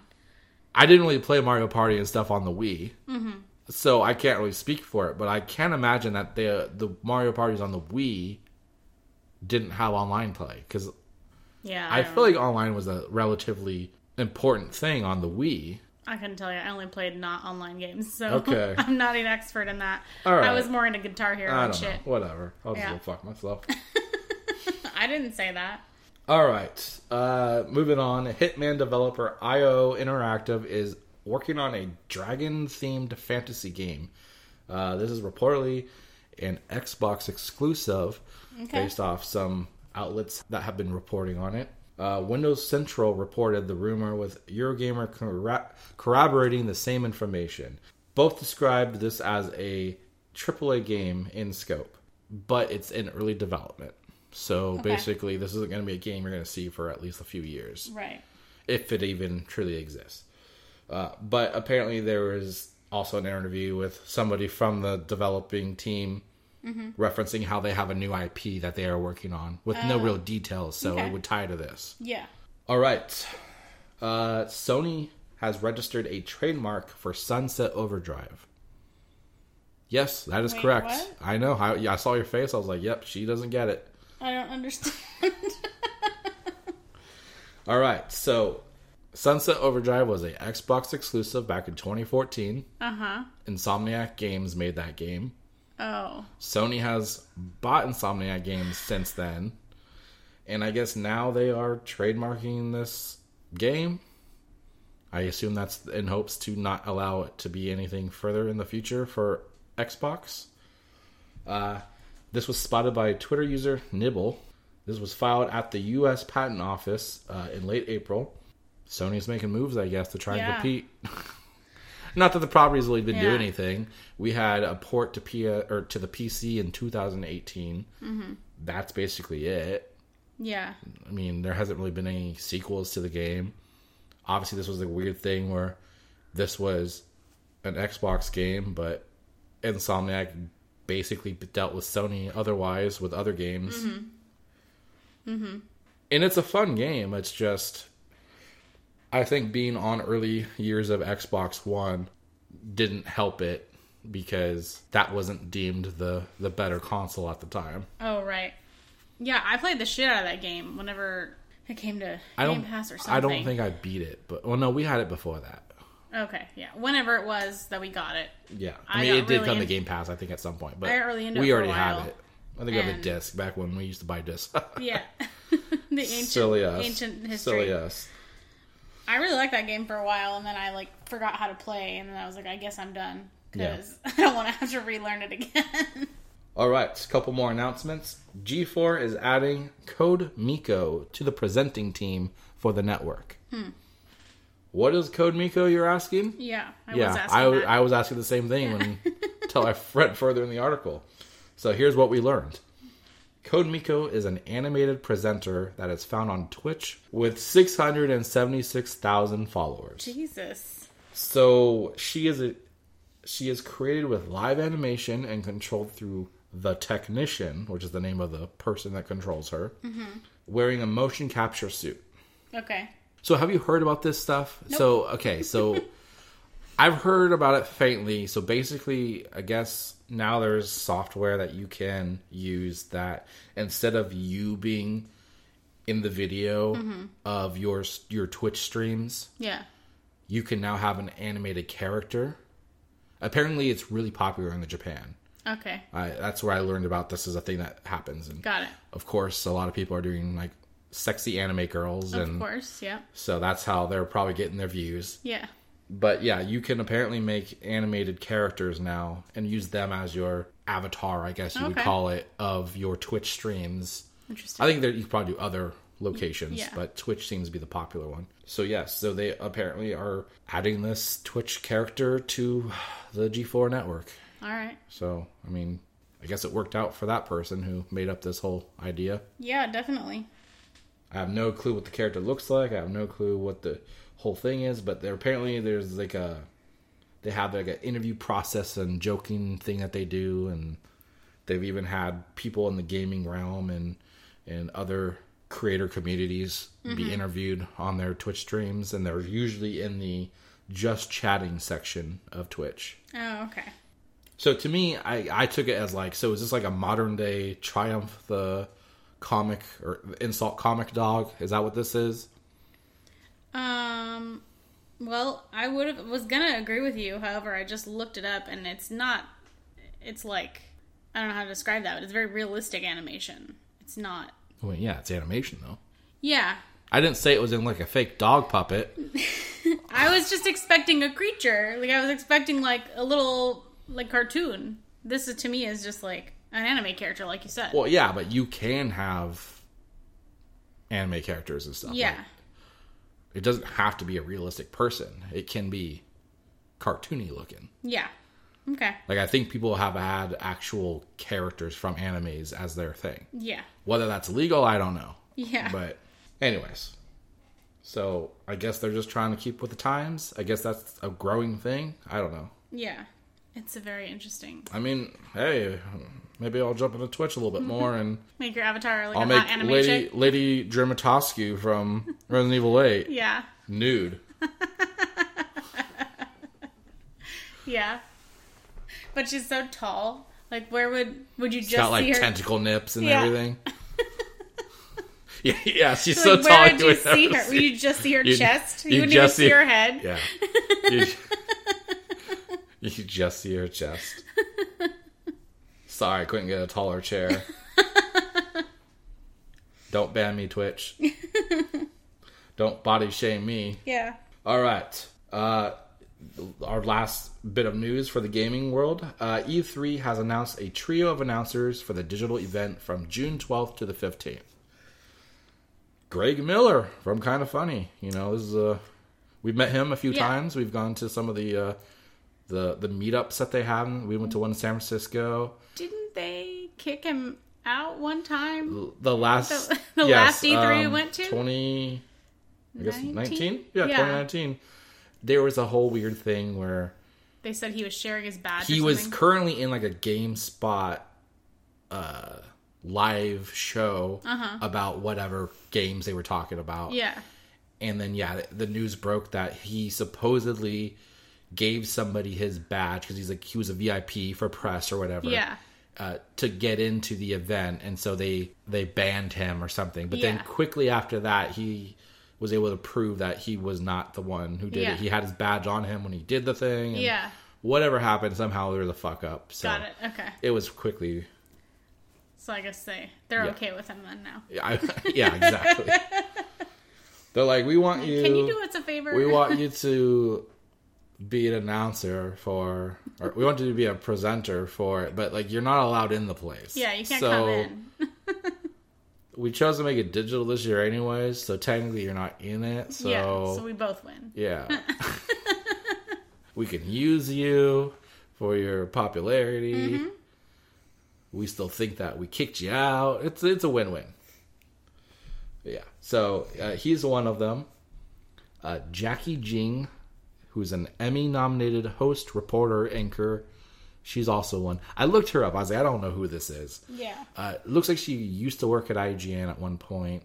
She's been a news anchor. She presents esports stuff. Like, she's all over the place. So, I didn't really recognize her. I looked her up, but oh yeah, apparently she's all over the place with presentations and stuff. So okay, sure. And then also talking about esports, they had esports commentator Alex Golden Boy Mendez. Okay, cool. Yeah, congrats. Your parents gave you a really cool middle name. Yeah, it's almost like they knew. Mm-hmm. They were just hoping that you'd get a golden Wii. Yeah, so you failed. Although it's on auction, so yeah, maybe you could still have a chance. 300,001. Yeah, you could probably get it. Or you could go the Price is Right route. $1, Bob. Yeah. Shows how out of date I am with the Price is Right as well. But I'm standing behind it. Yeah. All right. All right, that's it for our news. We did play one game. Yes. Well, we played a few games, but one game we're going to talk about. Yes. Marvel's The Avengers. Never thought I'd say that at this point. Yeah. But yes, here we are. We actually have played the Avengers game on PS5 and PS4. Yes. A little duo action. Yes. This game came out originally September 4th of last year for PC, PS4, Xbox One, and Stadia. Its first DLC, Taking Aim, came out in December 8th of last year. And its most recent DLC, Future Imperfect, came out with the next-gen update or version for PS5 and Xbox Series X and S on March 18th of this year.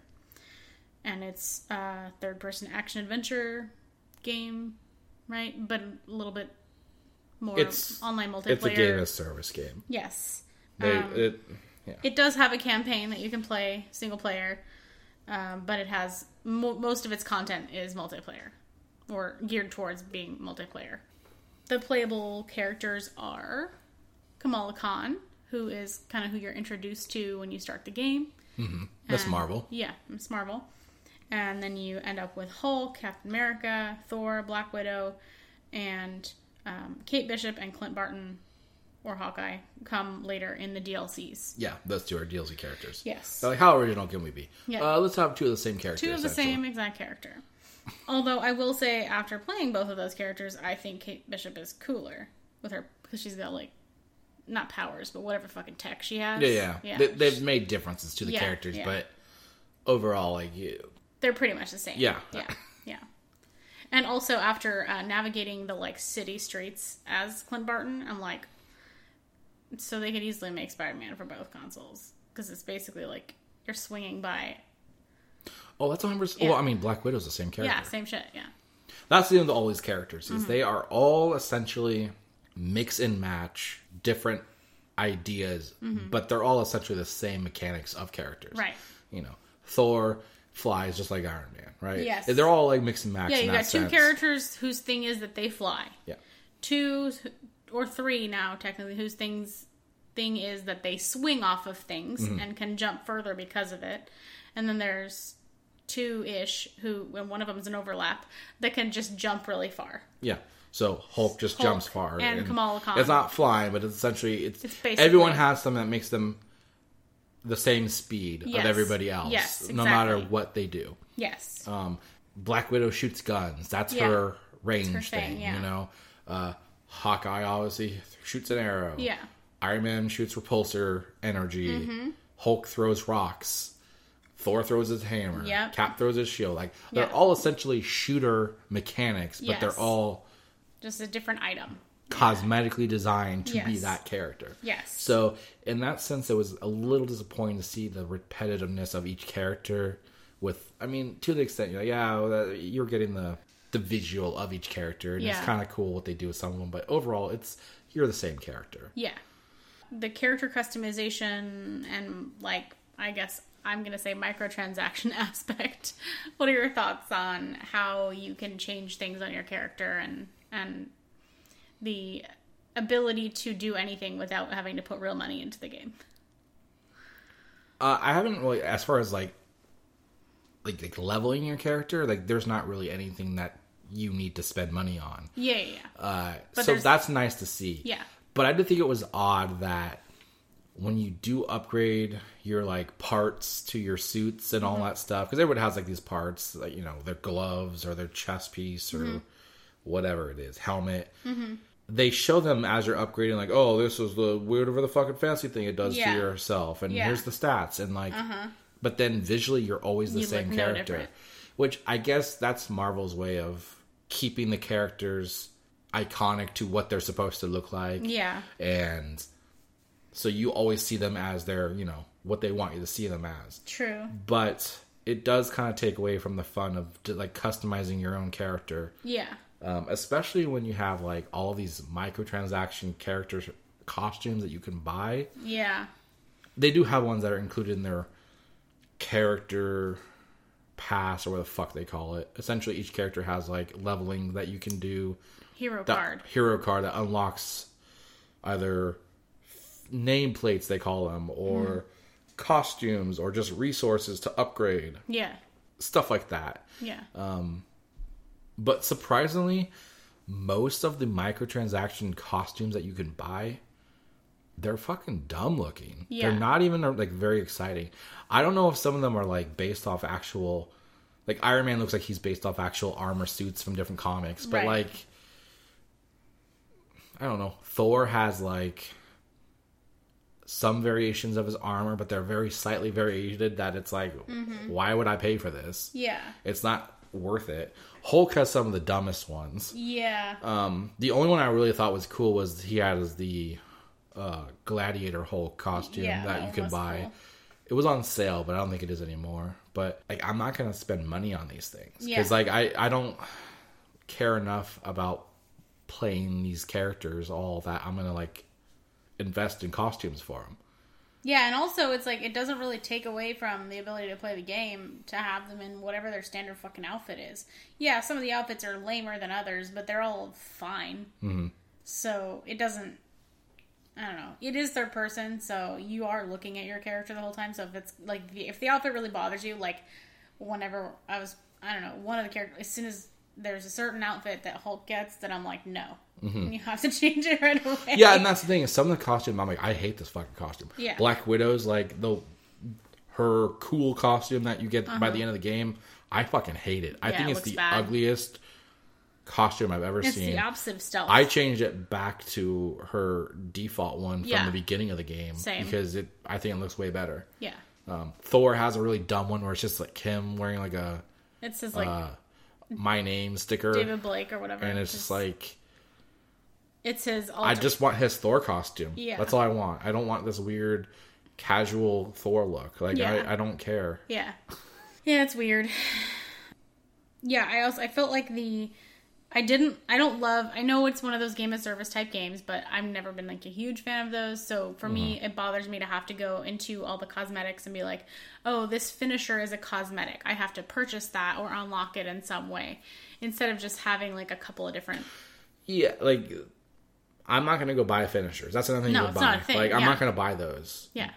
And I've yet to see any of the actual outfits that are something that I'm like, I would put real money into this game for it. I'm not going to do that. I'm obviously not at the target market, but I was kind of annoyed by it. Well, it doesn't seem like anybody is, because this game has not gotten as much appeal as it was hoping for. Yeah. You know, they are really looking for users still, it seems. Yeah. All right, so performance. You mentioned you played it mostly on PS5, or entirely on PS5. Yes. I played it mostly on PS4, and I did play a little bit of it on PS5, which I then had to play again on PS4. So, pro tip, if you are playing on a PS4 and do the save migration to a PS5, and you want to go back to your PS4, wait till you finish the game. Because your save, it doesn't cross back to... PS4 after you've migrated to PS5. I'm a little envious of you because I played on PS5, so now I would have to go play again on PS4 to get the trophies on both consoles. Right. To my trophy count. Sorry. Whereas you just uploaded your shit and it was like ding ding ding ding ding ding ding. You have all these PS5 trophies. That's true. Even though you just played it on PS4. Yeah. And so I was like, God damn it. You also were like, what you have all these fucking I don't get to see this screen. Like I had hella load screens. Yeah. And you had like kind of like the same thing with Spider-Man. Yeah, I noticed where so when you die or whatever, you get those load screens where they show all the character models. Yeah. Or just between scenes or whatever. Yeah, or whatever. Whatever needs a load. Yeah. They do that. On PS5, which I guess is just talking positive about the PS5. It's good, yeah. It loads so fast that you don't get those. Right. Like, it's literally a blank screen for maybe a second, and then you're in the game again. Yeah, and I'm playing on a PS4, and it still had significant time on load screens, so... Yeah, I was like, so... You're like, are you here yet? Like, I'm loading. I've already beaten the mission. Yeah, exactly. Well, I'm at the boss, so hurry up. Yeah, you know? so I'm shocked that I don't know how anybody would want to like if somebody was like actually trying to play with a group of friends. That was because you're fairly impatient with me sometimes, so I just feel like it might be a little cumbersome. You'd think that they're like, why are their graphics so advanced for something that was I don't know. I don't know where I'm going with that, but it just seems weird to me that they wouldn't make it more like shorter load times on the PS4 Pro, because it's not like that's a weak console. Yeah, but compared to the PS5, it's fair enough. Nowhere near. That's true. And then even past graphics, there were some glitchy things that happened to us when we were playing. Well, going into the graphics though, like how did you feel about the comparison of PS5 to the PS4 Pro? I honestly didn't feel like there was a huge difference, but you kind of, it seemed like, thought there was. Well, I wouldn't say huge difference. Like, I could tell. I'm like, oh, this looks really nice. It was something like the depth of the characters was a little bit better. Okay, a little bit more a little bit detail. Yeah, a little more detail in what I was looking at. It looked really nice. That being said, I didn't think it looked bad on the PS4 Pro. Gotcha. It looked fine, but I felt there was a little more depth to them. For lack of a better way to say it. So not enough difference. The main difference that I was happy about over here was not having the load screen. So yeah, that was the primary thing I noticed. But I also was like, oh, I'm missing out on that. Like, even though it was like something I shouldn't want. Like, I was like, well, I don't get that. Yeah. Why don't I have that? Yeah, exactly. Like, but you have the I want superior console. I want it so I could just say I have it. And, and then I can and you can I'll skip it if I don't want it. Yeah. Yeah, of course.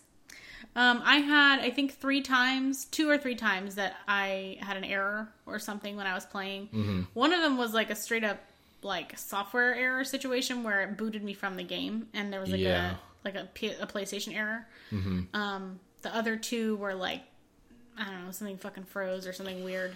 As far as performance for you, I did notice. I think this has to do with being on the external hard drive. Because I think that's where we had it initially. Initially, yeah. You had issues with the cutscenes, I noticed, where they were really laggy. Really laggy. And you couldn't really watch the cutscenes without missing big sections of it. Yeah. So I shifted that. I transferred it over to the internal for the PS4. Yes. And it was a lot better. And it seems like there was no problem after that. Right. I don't know if I directly fixed that or if it was just like there was an update that fixed that. Because I think there was also an update the next day that I had downloaded for you. So I don't know which it was, but who knows? Luckily it fixed it. Yeah.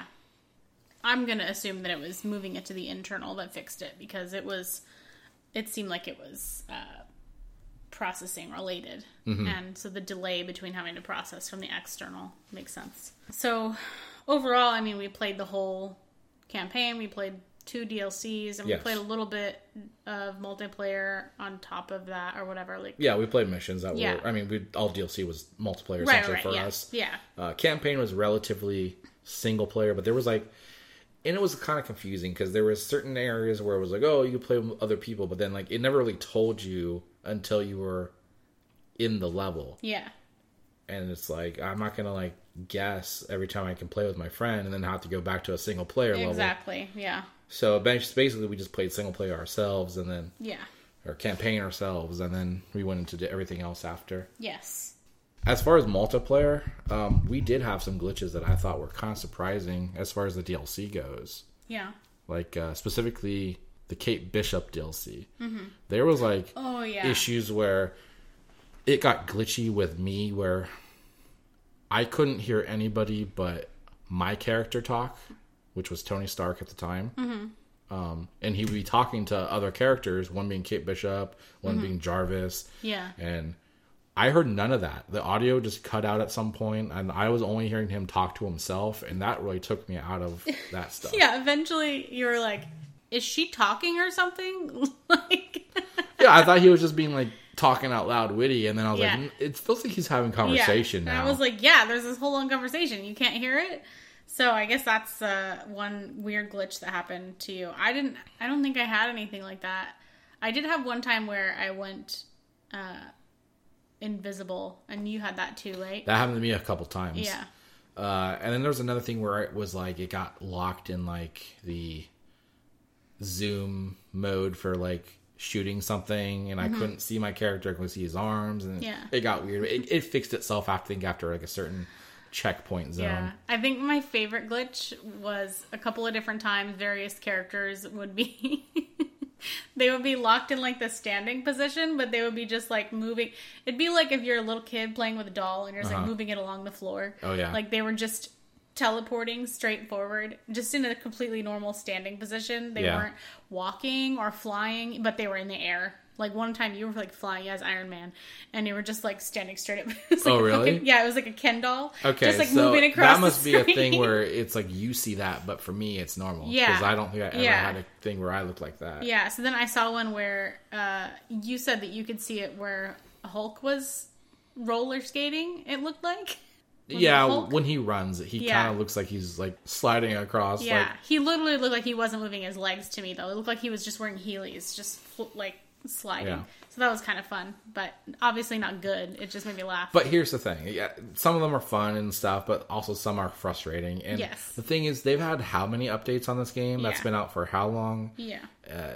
You haven't had fixes for some of these things. Like, they seem like blatant problems. Yeah, and I'm playing on PS4, so they don't even have the excuse that we're on PS5. Like, yes, PS5 version only came out in March, but my PlayStation 4 situation was available in, September is what I said of last year? I think it's September, yeah.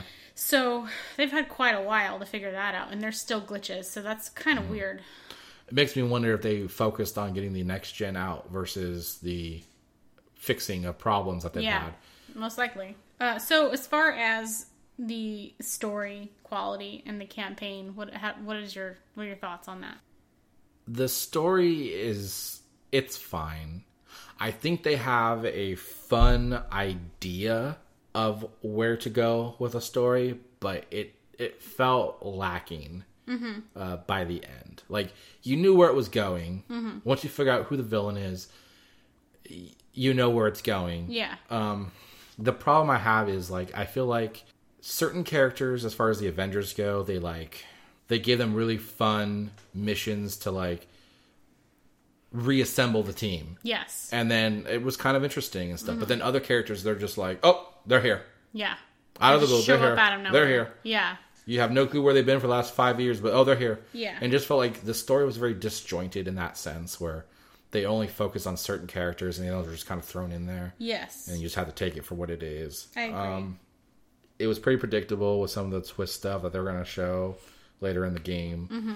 The real focus seems to be on Kamala, right? She's like kind of like the main character of the game. It's really set up to introduce her. Yeah.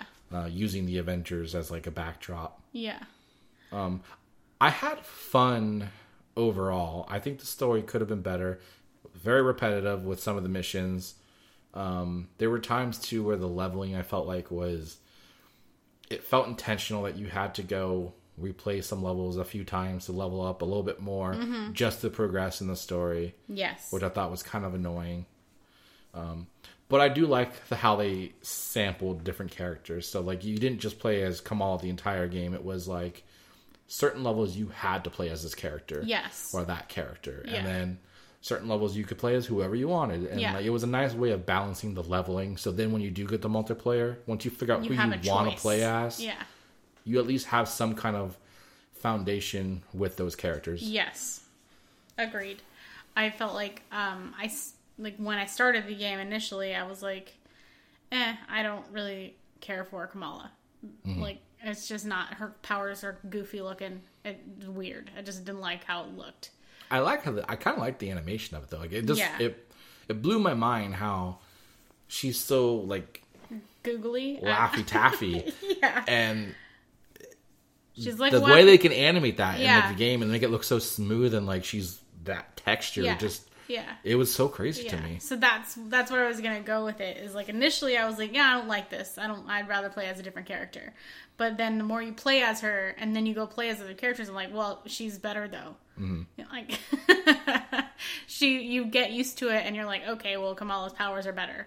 Like, she's got a lot of mix of both worlds. I kind of think you also may just kind of grow to like the character more. And when I say you, I just mean people. People, yes. Just because it's focused on her, and you kind of get a story arc through her. Yes. So I think by the end, you're kind of rooting for her, and so it may make you enjoy the character more than when you started with her. Yeah. I did have a better understanding of her powers and like my leveling of her skills and all of that. Like I really understood what each box I unlocked was doing. Whereas with some of the other characters, I was just like, yeah, fuck it, this one, see what happens. Like, I don't know what's going on. Yeah. And even with the leveling, I think I had already beaten the full campaign. And I was like, what? There was another section of leveling character. Yeah, you didn't see the specialty part. Moves. Yeah, so I was like under just your basic moves and leveling those when I could. Yeah. I didn't even know there was a whole other section. So your special moves, your LB or L1, R1, whatever, your combo thing. Yeah. I never once leveled those during the campaign. They have some significant perks when you upgrade those too. Yeah, and so I didn't have any of that when we played. Luckily, it didn't really seem to impact me, or maybe I just found a way to You were just badass. Work without it. Yeah. But it definitely would have made the game easier, I guess, if I had it. Yeah, I'm sure. Because I'm sure I did exactly what you said, where I was like, I'm not going to do this, but sure, I need to fill something up. Yeah, whatever, yeah. Sometimes I'm just in a hurry, and I'm like, yeah, here you go. I need to allocate it somewhere so I'm more powerful, so I'll just choose this one. So, I don't know, I learned to enjoy playing her more, but I did try to keep it balanced and keep most of my characters at around the same level. So she's obviously way overpowered beyond the other ones because you have to play as her more in the beginning, but I'm working on leveling everybody else up. I think I enjoyed her and Thor the most. Oh yeah, Thor's hella fun. Yeah. Yeah. Because because he can fly. Yeah. Well, Iron Man can too, but... True. I think I just really found it satisfying to throw the hammer at people. And the lightning. And then, stick them to a wall. And then I would just leave the hammer there for a while. Yeah. Even whenever I was playing... So when we're playing certain sections of the game, if you have matchmaking off, you'll have companions. So you can have another character come with you. I would find if Thor was one of AI characters. So if occasionally when we were playing with AI characters that were Thor... He would do that. He would just abandon the hammer somewhere on someone. And I would just there'd be a little red thing saying there's an enemy here. And I'd walk over to it and be like, oh, this guy's just being held down by the hammer. And you just punch him while he's down. Yeah. I enjoyed that stuff. Yeah, I'd do that. I'd throw a hammer on a guy and he'd be stuck there and I'd just start punching him. Yeah. I agree. I think the only thing, say for the multiplayer section, I think the only gripe I really had was, well, two gripes. One, it's really, there's so many fucking objectives or so many possible missions that you really have to be like, which one am I going to do right now and only highlight that one. Otherwise you have no fucking idea where you're going. You get overwhelmed with how much stuff there is. Yeah. And what was kind of dumb too is if you're not strong enough for something, just don't show it. Yeah. They have so many things where you're just not strong enough. Yeah. And I'm like, okay, I guess I can't do this. Why are you... And then there's ones where it's I didn't even understand how the leveling of what you could and couldn't do worked because I was a level 46 or something, I believe, for Thor. And then I went to a level and it said it was level 40. Then it said -7 or something like that. And then it's you're too weak for this mission. And I'm like, I don't understand. Yeah. As far as I'm aware, I'm above 40. Yeah. And I should be able to do this. So I didn't quite understand how that stuff worked. Yeah. But as far as the online aspect with friends, it worked overall. Yeah. I do like that you can pick your characters and then also pick who you want in your party. Or you could pick 3 people you want there to be. Requested, even though it always gave us the same fucking 2 people most of the time. To be fair, we were doing DLC, so I don't think it would do that for the Avengers Initiative, the true regular multiplayer Warzones. I also didn't love this temporal anomaly bullshit where you could have multiples of the same character in your strike team. Yeah, I didn't. But at the same time, it's kind of nice because then you're not stuck never getting to play the character you want because somebody is always going to be Thor, right? Or fair enough. Yeah, something like that. Yeah, that's a good point. My biggest complaint, I think, with the multiplayer is a lot of the missions felt really redundant. Yes, that was mine too. In fact. Specifically the second DLC with Hawkeye. The whole story campaign of that DLC is based on essentially one map. Yeah. And all they do is go, now you're starting from this point and you're going over there. Yeah. It's essentially a small scale open world. Very small scale. Yeah. And then it goes, okay, you start here and go over there and do your objectives, whatever. And then a different mission. Yeah, go talk to somebody. And then the mission's over. And then you got to go do this thingy now. And then you start on this side of the map. And you go to that direction. Yeah. And then you come back over here. And it's just it's dumb. It felt lazy. And I know that's probably mean to say because I'm sure it's not easy to make a fucking video game. Right. But when your DLC is essentially just one level and you just put filler missions in the same level over and over with a few different cutscenes, it feels a little lazy. It gets kind of fucking confusing when you're going through these levels like rapid fire and you're like, wasn't I just here? Yeah, it wasn't even like a question. It was like, I was just here. Yeah, I was like, I've been in this fucking cave before, but I know I got this chest, but this one's not open. I'm confused. It got to the point, exactly you just said with chests, where like, I knew where the chests were. Yeah. So I just knew where to fly. And of course, they're always unopened when you go into a new mission. Yeah, so it made it easy in that sense. But like... Yeah. It just felt like they kind of rushed, I think, putting some DLC out. If all the DLC is going to be like this, I'm going to be a little disappointed. Yeah. I think the Kate Bishop one was a little bit better than the Hawkeye one. Yeah, the Hawkeye one was weird. And I know we have Black Panther coming up at some point. Yeah. To be fair, though, the DLC is free. You're not paying for this. It is included in the game. Yeah. But the problem, I think, is because I think their whole idea is you're going to go buy the hero passes or you're going to buy the cosmetics for these characters. And it's like, I'm not going to do that. Yeah. when your shit is so redundant and basic, it's like, I don't have any reason to. Yeah. I think that was my biggest complaint, too, with the campaign was... Like I said, the story was so... They had a lot of promise with it, but then they did what Spider-Man did with the Miles Morales game, where they had essentially like two villains, two super villains in the entire game, and the rest were just robots or anonymous AIM soldiers. Yeah, and it was just like cool. Yeah. That demo we did, but long before the launch, I think it did it a disservice for the game because they released a lot of key missions to the story in that demo. Yeah. And some of them, we get to those missions that are like late in this game, and I'm like, oh. This one. This is that level I have already played. Yeah. And this is the context of how it ends. I'm like, well, that was underwhelming.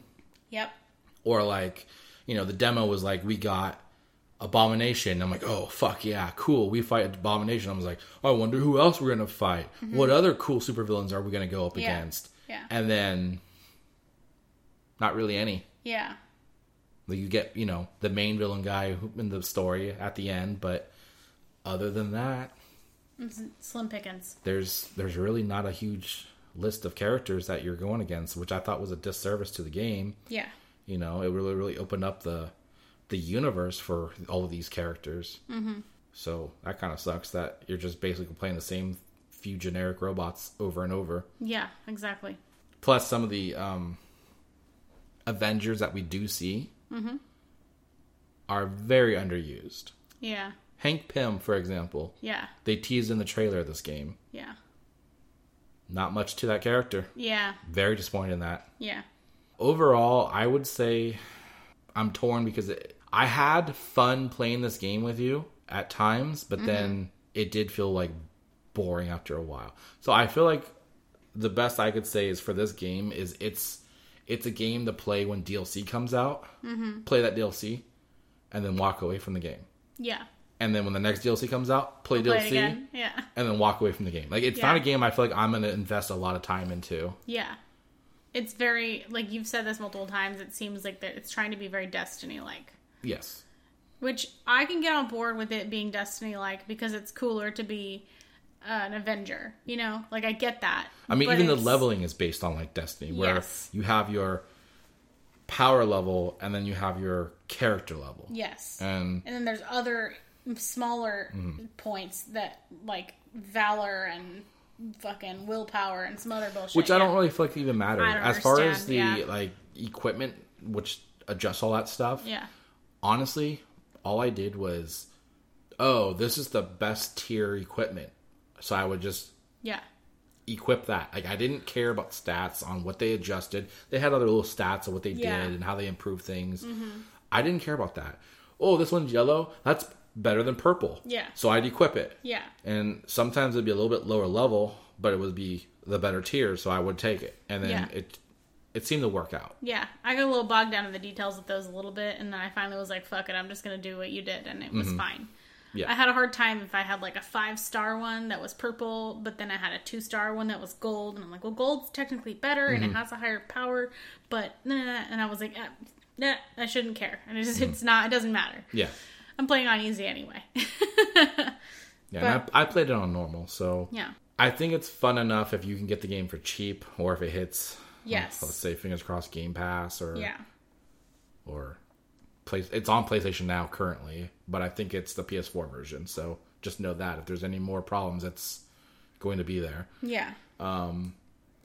It's not a game I would pay $60 for, even though like the leveling is based around investing a lot of time into the game for the characters, and like it's not worth it. I don't think for how redundant the missions seem to be. Yeah, I agree. Overall, this one was a slicer for me because I did really enjoy playing with you, and I probably do want to play it a little more.